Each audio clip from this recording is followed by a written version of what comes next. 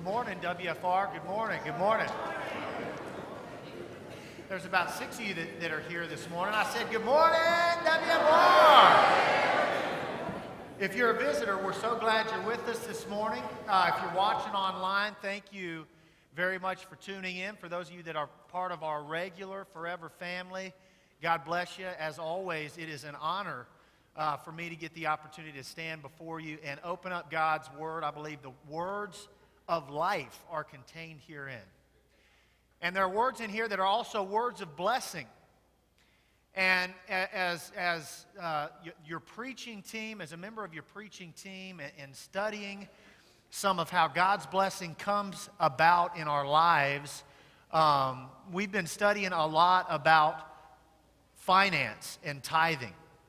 And we spoke last week about how really tithing is a matter of your heart's condition.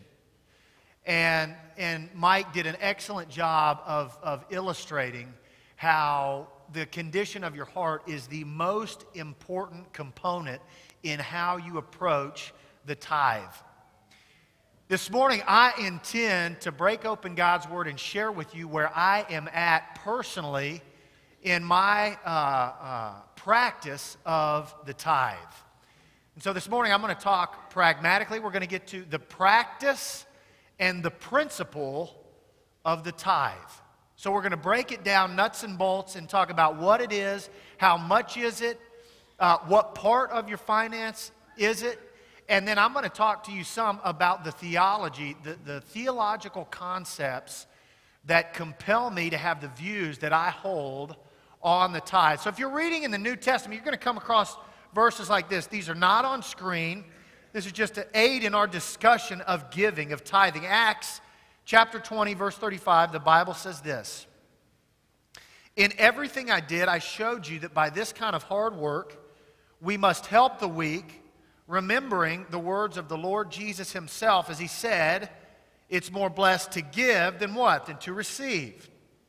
In 2 Corinthians chapter 9, the Apostle Paul says, each of you should give what you've decided in your heart to give, not reluctantly or under compulsion, for God loves a cheerful giver. Ephesians 4, verse 28, the Bible says, anyone who has been stealing must steal no longer, but must work, doing something useful with their own hands, that they may have something to share with those in need. In my studies this week, I ran across a story of these two guys who were traveling by boat to a foreign destination, and a tempestuous storm overtook their vessel.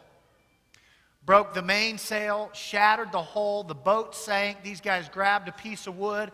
They floated to an island. One guy is frantic. He's stricken with an inordinate amount of fear and anxiety. He's scouring the whole entire island, searching for resources, a place to get out of the sun's rays, wondering why this has happened. So concerned, he actually starts to cry. The other guy sets up kind of like almost a little cabana in a way. He kind of molds the sand so that he can sit comfortably upon it. He gets some big leaves of some palm trees and kind of makes a shade over this area that he's dug out to sit in. He just kind of sits down and just sort of relaxes. He's watching the waves come in. He's just totally at peace. This other frantic guy runs up to him. He's like, sir, do you not understand? Nobody has any idea. We lost radio communication in the storm. Nobody has any idea where we're at. I've scoured this whole island to try and see if there are any natural resources we could cultivate for our sustenance. There's nothing here. I'm certain we're going to die. The guy who's just kind of basking in the sun, relaxing, says, sir, I'm not worried at all. I make $100,000 a week. And the other guy who's really anxious is like, what in the world does that have anything to do with our situation right here on this island? And the guy's like, friend, you don't understand. I'm a tither. I faithfully tithe on that $100,000 every single week. My preacher is going to find me.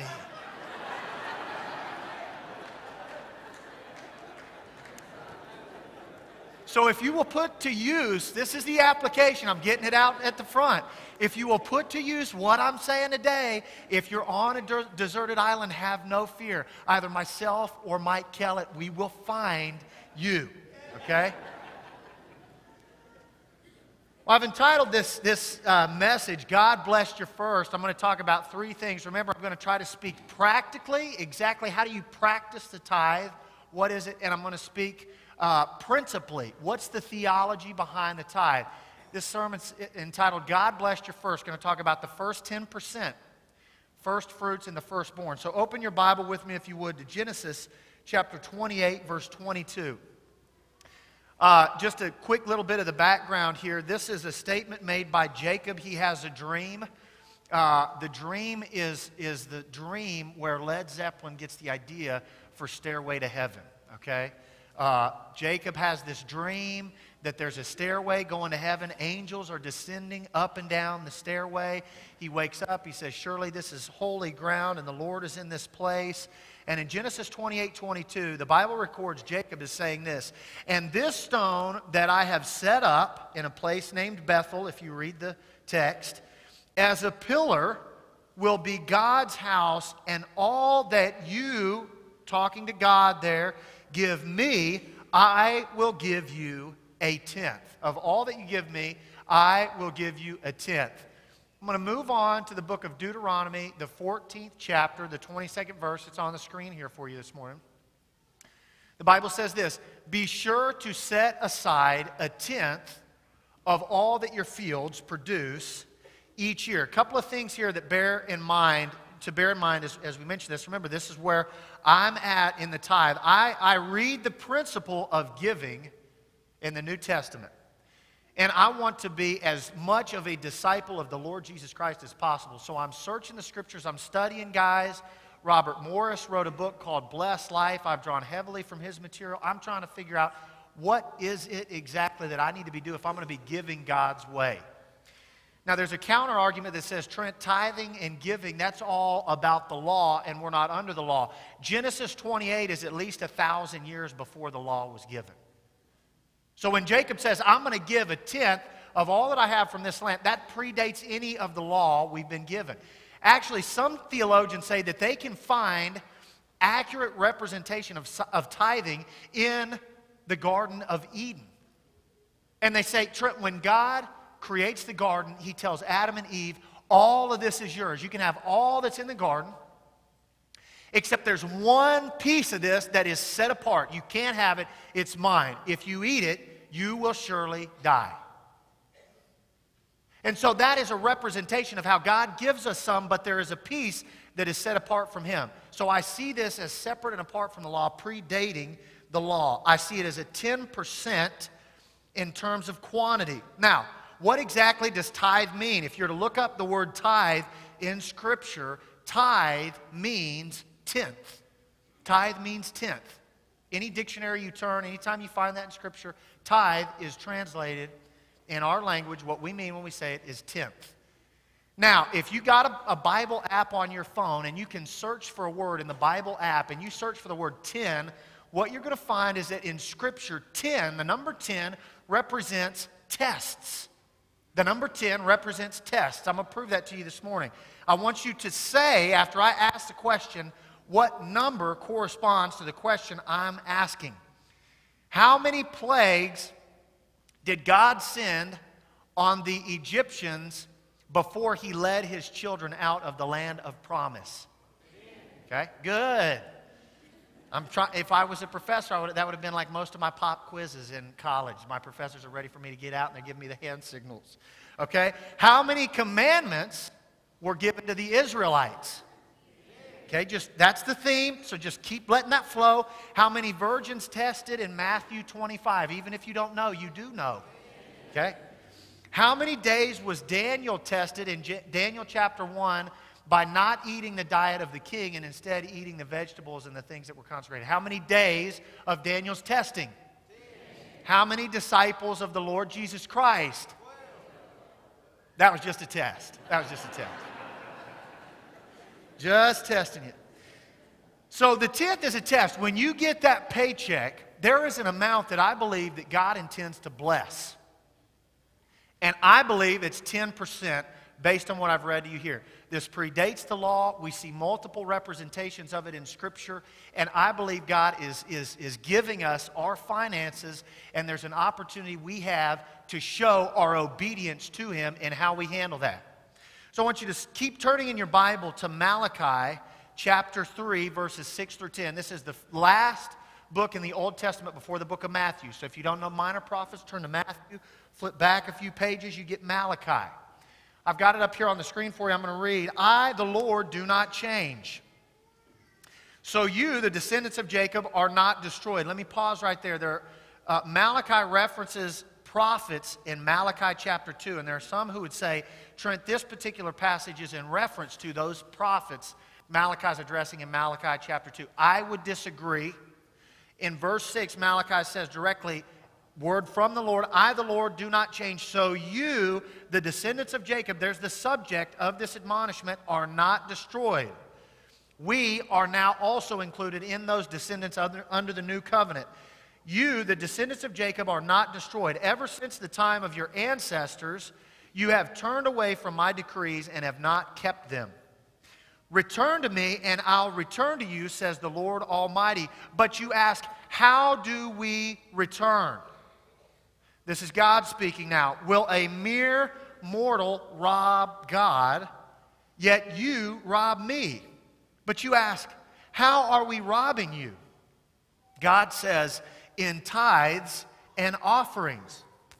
Verse 9, God says this, you are under a curse, your whole nation. Again, the subject is the whole nation, because you are robbing me. Bring the whole tithe. How much? The whole tithe into the storehouse, that there may be food in my house. Listen to this. Test me in this, says the Lord Almighty, and see if I will not throw open the floodgates of heaven and pour out so much blessing that there will not be enough room to store it. I'll prevent pests from devouring your crops, and the vines in your fields will not drop their fruit before it is ripe, says the Lord Almighty. Then all the nations will call you blessed, for yours will be a delightful land, says the Lord Almighty. I talked to you about the specific quantity. I think it's 10% that corresponds with the tithe. Now let's talk some other things that involve the specifics of the tithe. What does God say here? You have stolen from me, bring it back. Those are possessive words. Who possesses an item if it was stolen? The person that it was stolen from. So what God's saying is, Israel, you have stolen something from me that was mine to begin with. I gave it to you. Think about this. What if you were walking down my street and your car had stalled and I'm out in the driveway and you see my nice Mongoose Paver bike I got at Walmart with a flat tire right now. But man, there was a time where that baby was pristine and I tore up the roads. You saw that and you say, Trent, my car broke down. I can see you're not in need of using your bicycle right now. Do you mind if I use that? I'm going to ride home, ride to the gas station, come back, take care of some business. I'm like, hey, no, what if Josh Hudnall did that to me? He's walking down my street. He said, Trent, can I borrow your bike? Sure, Josh, take the bike. Okay, 2 days later, Josh comes by my house. He says, Trent, Cherry and I have been praying, and I got this bike in the back of my truck, brother, and God has told me that bike is a bike I should give to you. And I'm thinking to myself, Josh, that's my bike. And this is akin to Josh saying, Trent, I know, brother, but just receive it as a blessing from the Lord. Josh, you're not giving me anything. That isn't your bike to begin with, it's mine. I loaned it to you, and now you've given it back to me. That's the tithe principle mentioned here in Malachi chapter 3. God says, you nation of Israel, you church family, have stolen something that is rightfully mine. That's why God doesn't say, give me the tithe. He says, bring it to the storehouse. Because you can't give something to God that was already His to begin with. Now, my preaching is a lot better right now than your amen. If you don't bring the amen level up, I'm not bringing the preaching level up any, okay? All right, that's what I'm talking about. As we are bringing back to God what is rightfully His, what does He say will happen? If you've stolen from God, you're going to be, according to Malachi 3, cursed. If you've stolen from God, you're going to be cursed. If you bring God back what is rightfully His, what does He say? You're going to be blessed. You're going to be blessed. So the purpose of this series, we want you as a church family to be blessed by God in every way. I want your marriage to be blessed. I want your kids to be blessed because of how you parent. I want your spiritual growth and development, man, to be blessed. I want your ministry to be blessed. I want your finances to be blessed. Now, as I'm saying this, I don't want to give you the idea that it's quid pro quo. That's Latin. Somebody should just say amen because your minister today translated Latin. All right, that's just good preaching right there. Quid pro quo is something for something. I give God $1, and Trent says I'm fixing to be blessed right back. This is not legalism, church family. Mike just told you it's about the condition of your heart. You bring the tithe to the storehouse so you're not under a curse and you can be blessed. And God will bless how He sees fit. He is sovereign, He is providential, and He is God. And so we are going to accept whatever blessing He gives, and I'm telling you, He is going to give it, and it's going to be more than any storehouse can contain. Where does God say to bring the tithe? My storehouse. That's what He says.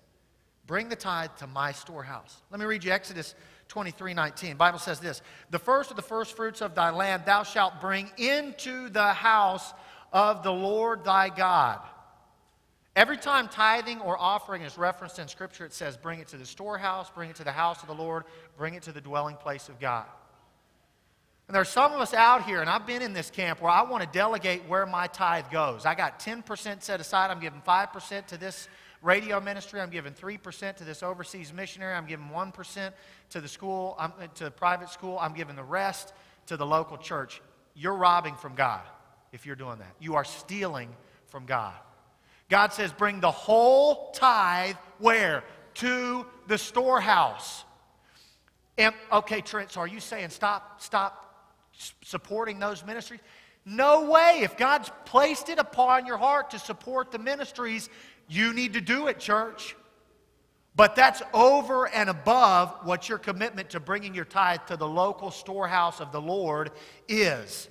What happens with us is God does place it on our heart to bless that radio ministry or to bless that school or to bless that missionary. And so rather than going above and beyond, we factor those things into the tithe that's rightfully God's. If you're delegating it, if you're in charge of it, then what you're saying is, it's mine, I own it, and church, that is how you get your finances under a curse.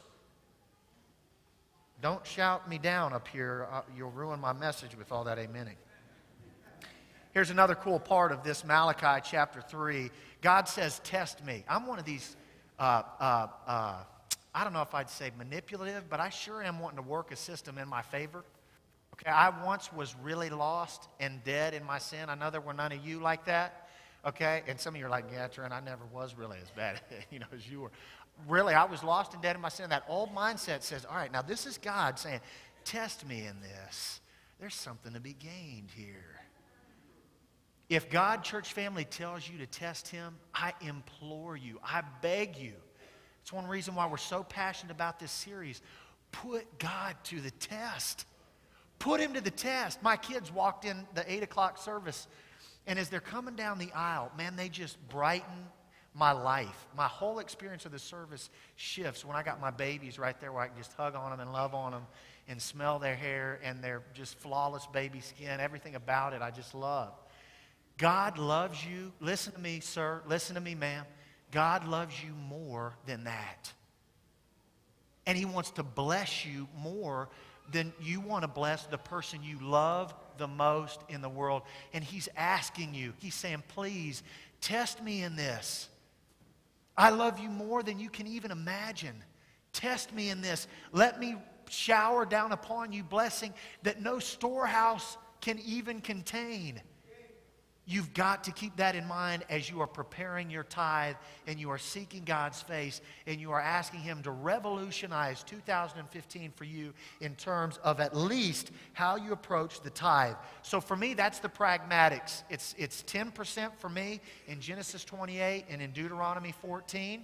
It's not something I give, it's something I bring. I bring it locally because I want it to be blessed. It's rightfully God's. I don't want it to be cursed. And I make sure that I'm doing it in accordance with my faith. So let's talk a little bit about some of the theology behind tithing. Some of you are thinking, man, he's talking tithing. Now he's going theology behind tithing. You're about to catch you a 5-minute nap here. Hang with me because this is so huge. All right, let's talk about first fruits. That's first 10%, first fruits. Turn with me into Genesis chapter 4, verses 3 through 5. I'm going to read you the story of Cain and Abel. Listen to this. In the course of time, Cain brought some of the fruits of the soil as an offering to the Lord. So even if you're not going to go all the way back to the garden, you're seeing precedent for an offering right here in Genesis 4.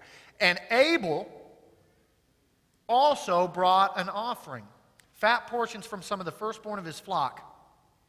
The Lord looked with favor on Abel and his offering, but on Cain and his offering he did not look with favor, so Cain was very angry and his face was downcast. For a long time I've wondered, what is it that God saw in Cain that He disliked? And for a long time I've answered that question, probably like many of you. It was the attitude or the spirit with which he gave, something to do with that. Let me ask you a question. What fruit did Cain bring in terms of the order of having harvested the fruit? In the course of time, Cain brought some of the fruits. It's unclear. Now, what birth order animal did Abel bring to the Lord? And Abel also brought an offering, fat portions from some of the firstborn of his flock. God requires our first fruits as we tithe. He wants our first and our best. And this is where faith comes in. God favors your first. So people have asked, what percentage of my income, what actual dollar do I give? You give the first one that you intended on spending. That's the first. The first one you were going to spend, okay? Let me give you another example. Turn with me in your Bible to Joshua chapter 6, verse 17. The Bible says this, the city, okay, so here's the context. Joshua and the Israelites for 40 years have been wandering around in the wilderness. Joshua and Caleb go across. Rahab, a lady who's a harlot, helps them out. So they're able now to cross the Jordan River, go into the land of promise, and they come to a city called Jericho, the most fortified city in the land. Walls impenetrable, too high to shoot over. There's no way Joshua, Caleb, and the Israelites can defeat this army. God says, I got your back, man. You're my guys. I promised this to you. And if God makes a promise, it comes to pass, period. So that's the context. Joshua 6:17. I'm wondering, what are they supposed to do with the plunder from the city that they conquest from Jericho? The city and all that are in it is to be devoted to the Lord. Everything in Jericho is supposed to be devoted to the Lord. Only Rahab the prostitute and all who are with her in her house shall be spared, because she hid the spies we sent. That'd be Joshua and Caleb. But keep away from the devoted things, so that you will not bring about your own destruction by taking any of them. Otherwise, you will make the camp of Israel liable to destruction and bring trouble on it. Listen to this, verse 19. All the silver and gold and the articles of bronze and iron are sacred to the Lord and must go into His treasury. Why does God want the city of Jericho set apart and totally devoted to Him? Because it was the first city. The first city the Israelites come to, God saying, I am going to deliver you this city in a way beyond what you can even imagine. Your wildest imaginations could not conceptualize how I am going to give this city into your hands. But everything from within the city is mine. I want it set apart for me. These are my devoted things. If you take of them, you'll be under a curse. Sounds like Malachi. So what happens if you flip a page and go to Joshua chapter 7? The Bible says this in verse 21. There's a man named Achan. Catch this. When I saw the plunder when I saw in the plunder a beautiful robe from Babylonia, 200 shekels of silver, and a bar of gold weighing 50 shekels, I coveted them and took them. They are hidden in the ground inside my tent with the silver underneath. This verse is one of the saddest verses in all of Scripture to me, because it so succinctly, so shortly, and so clearly demonstrates one man's descent into sin and temptation. Remember what he did? I saw the robe and the shekels of silver. I coveted, I wanted them, and I took them, and they're hidden.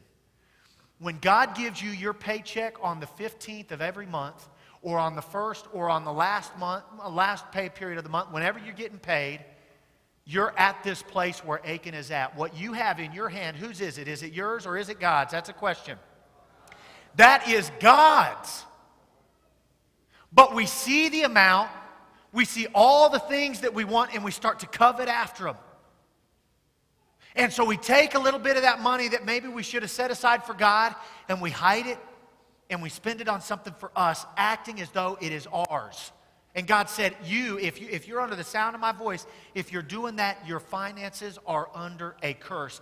That's what I read right here in Genesis 28, Deuteronomy 14, the story of Joshua, and in Malachi 3. You are under a curse if you are stealing what is rightfully God's. And I think it's our financial situation, probably in the United States of America, and certainly in families as a whole, that distracts our focus from God and makes us a slave to the almighty dollar. When I'm spending more than I got and there's more month left over at the end of the money than there is money at the end of the month, and I haven't set aside anything for God, I'm emotionally exhausted, I'm anxious, I'm fearful, I'm tired, and I'm taken out of my ability to be on mission and be a light in a dark world, because I'm not focused on God. I'm focused on what's in my wallet. Look how thin that is. See what I'm... Do as I do, not as I say, or something like that.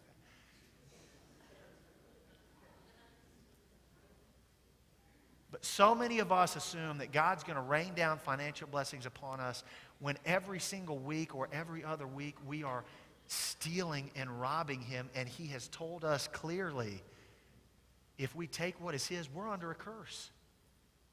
And so people will say, well, you know, what does that really then mean? A friend of mine, because I'm really big on this principle of first fruits, the first dollar you spend should go to God. I'm not legalistic about this, but somebody was like, man, you know, out of my gross, technically, the first that comes out is what I send to the IRS.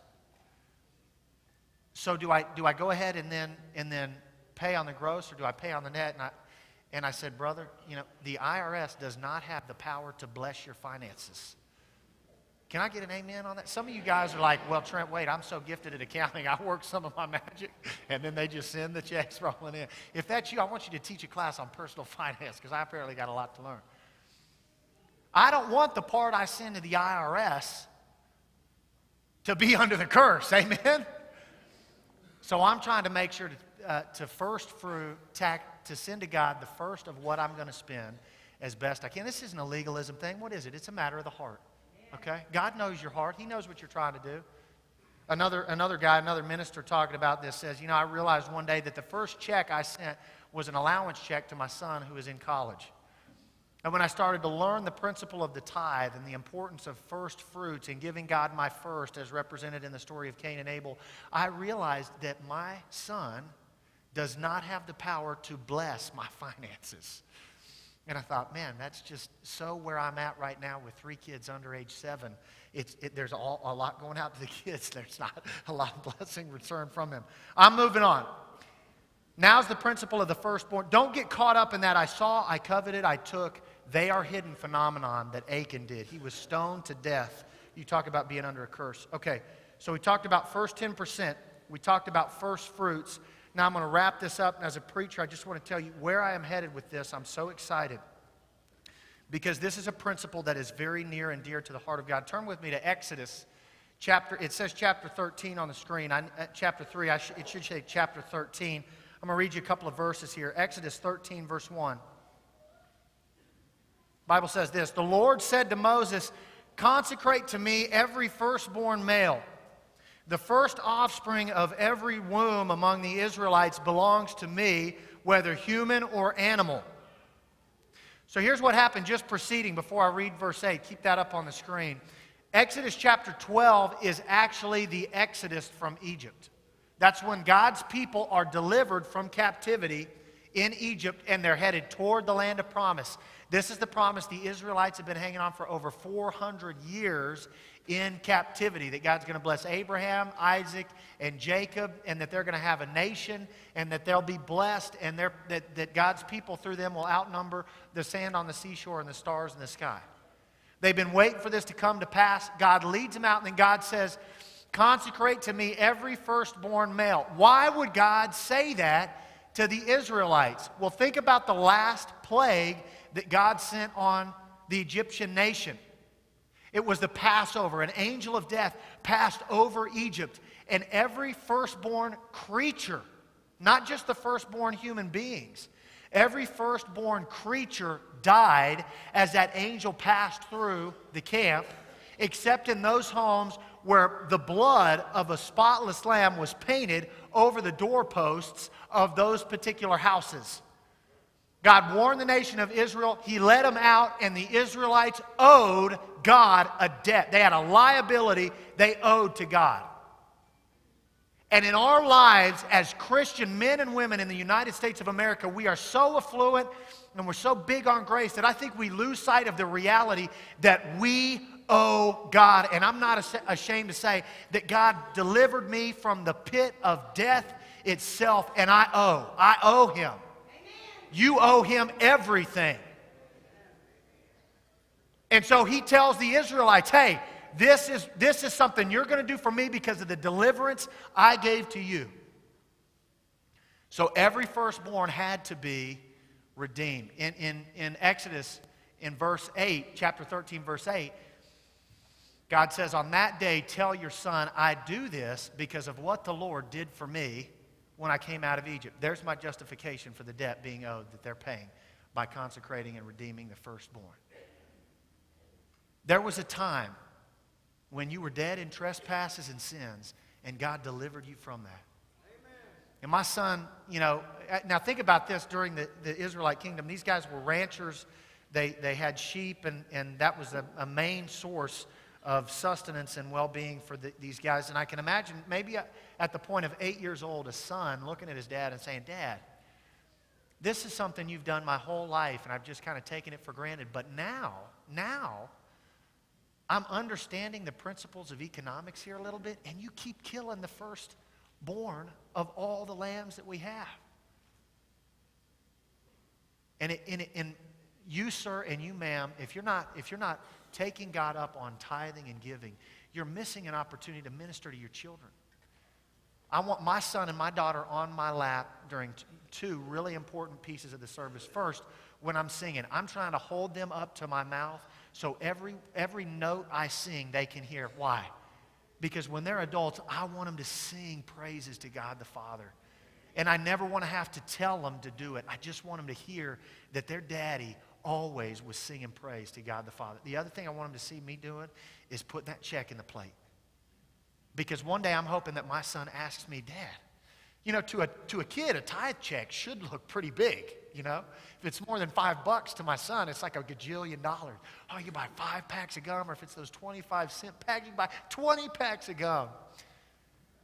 I want him to look at that, and I want him to say, Dad, why are you doing this? And I want to tell him, son, I do this because of what God's done for me. I'm happy to do it. You're missing an opportunity to evangelize your kids if you're not letting them see. Man, let them see you doing it. Here's something else I want to say before we get to the next verse of Scripture. This in Exodus was an institution. God demanded it. If you were doing a yearly Bible study, you'd read this in Exodus 13. You go through Leviticus, and it'd be a fight because Leviticus is tough. But then you get to the book of Numbers. And in the 3rd chapter of the book of Numbers, God substitutes this requirement of a firstborn consecration for the offering of the Levitical priesthood. Stay with me. I promise this is going to bless you. In Numbers chapter 3, God accepts a substitute. Instead of requiring redemption for all firstborn Israelite children, God accepted the Levites as a substitute, and they became the redemptive portion for Israel. Numbers chapter 3, starting in verse 11. Listen to this, church. The Lord said to Moses, I have taken the Levites from among the Israelites in place of the first male offspring of every Israelite woman. The Levites are mine, for all the firstborn are mine. When I struck down the firstborn in Egypt, I set apart for myself every firstborn in Israel, whether human or animal. They are to be mine. I am the Lord. That's Numbers chapter 3, verses 11 through 13. If you'd skip forward and start reading Numbers 3, verse 39, the Bible says this: the total number of Levites at the Lord's command, counted by Moses and Aaron according to their clans, including every male a month old or more, was 22,000. So God said, Moses and Aaron, I want you to count the Levites and tell me how many men older than a month are there. They count them, there's 22,000. Then the Lord said to Moses, count all the firstborn Israelite males who are a month old or more and make a list of their names. Take the Levites for me in place of all the firstborn of the Israelites, and the livestock of the Levites in place of all the firstborn livestock of the Israelites. I am the Lord. Verse 42. So Moses counted all the firstborn Israelites as the Lord commanded him, and the total number of firstborn males a month old or more, listed by name, was 22,273. There's more children in the Israelite kingdom that are firstborns than there are Levites. So what does the Lord do in verse 44? The Lord said to Moses, take the Levites in place of all the firstborn of Israel and the livestock, and to redeem the 273 firstborn Israelites who exceed the number of Levites, collect 5 shekels for each one. There's a dollar amount here. 5 shekels for each one, according to the sanctuary shekel, which weighs 20 gerahs. Give the money for the redemption. Man, I just love that word. For the redemption of the additional Israelites to Aaron and his son. This is the scriptural precedent we have for the principle of redemptive substitution. This is the principle represented in Scripture for redemptive substitution. God is saying, I have an economy, and I delivered you from Egypt, and now all your firstborn are mine. But I'm going to substitute the Levite clan, the tribe, for the firstborn of the nation of Israel. They're now mine. The firstborn are yours. I've redeemed them by substitute. I've redeemed your firstborn by substituting for them the Levites. Let me tell you something, church. Jesus Christ is the firstborn of God the Father. Put that next scripture up. Colossians chapter 1, starting in verse 15. The Bible says, the Son, thank you, Jesus. The Son is the image of the invisible God, the firstborn over all creation. God's saying to you, you are dead in your trespasses and sins. You owe me. You owe something to be redeemed, and you can't pay it, so I'm sending you my best. I'm giving you the best I got. I'm giving you the thing that means the most to me in the universe. I'm giving you my precious Son, better than any spotless lamb, a lamb without any blemish, to redeem you. I want to tell you, church, this morning that I think and others think Jesus was God's tithe. Man, if that doesn't light your fire, you're asleep. I said Jesus Christ is your Redeemer. He is like God's tithe given to you so that you could be redeemed. That's huge. That's a big deal. Thank you, God. You read 1 Peter now, chapter 1, verses 18 and 19. It makes so much sense. For you know, this is the words of Peter, that it was not with perishable things such as silver or gold that you were redeemed. Listen to this. Man, from the empty way of life handed down to you from your ancestors. He's talking about Numbers chapter 3. It isn't the shekels of silver that had to redeem that extra 273. What does he say? But with the precious blood of Jesus Christ, a lamb without blemish or defect. 2 Corinthians 5:21, church.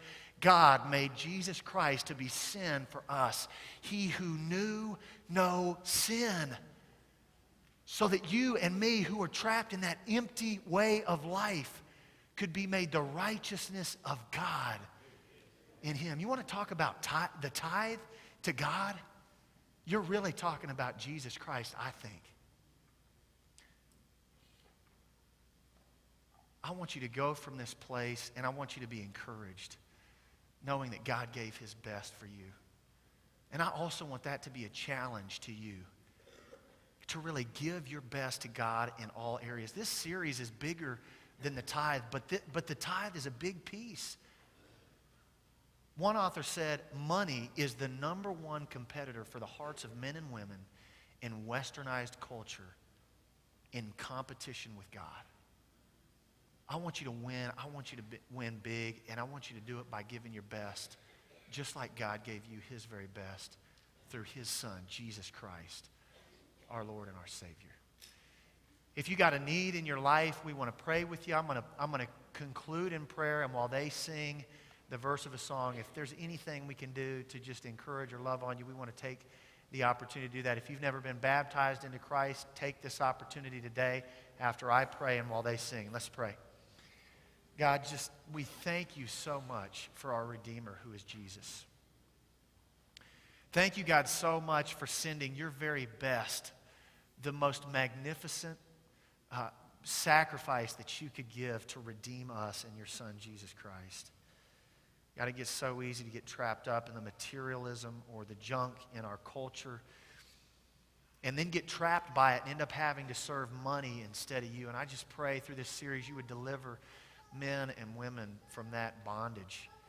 And I ask, God, that your blessings would rain bountifully down on your people here this morning. I pray that if anyone has a need or needs to be baptized, that they would take this opportunity. In Jesus' name I pray. Amen.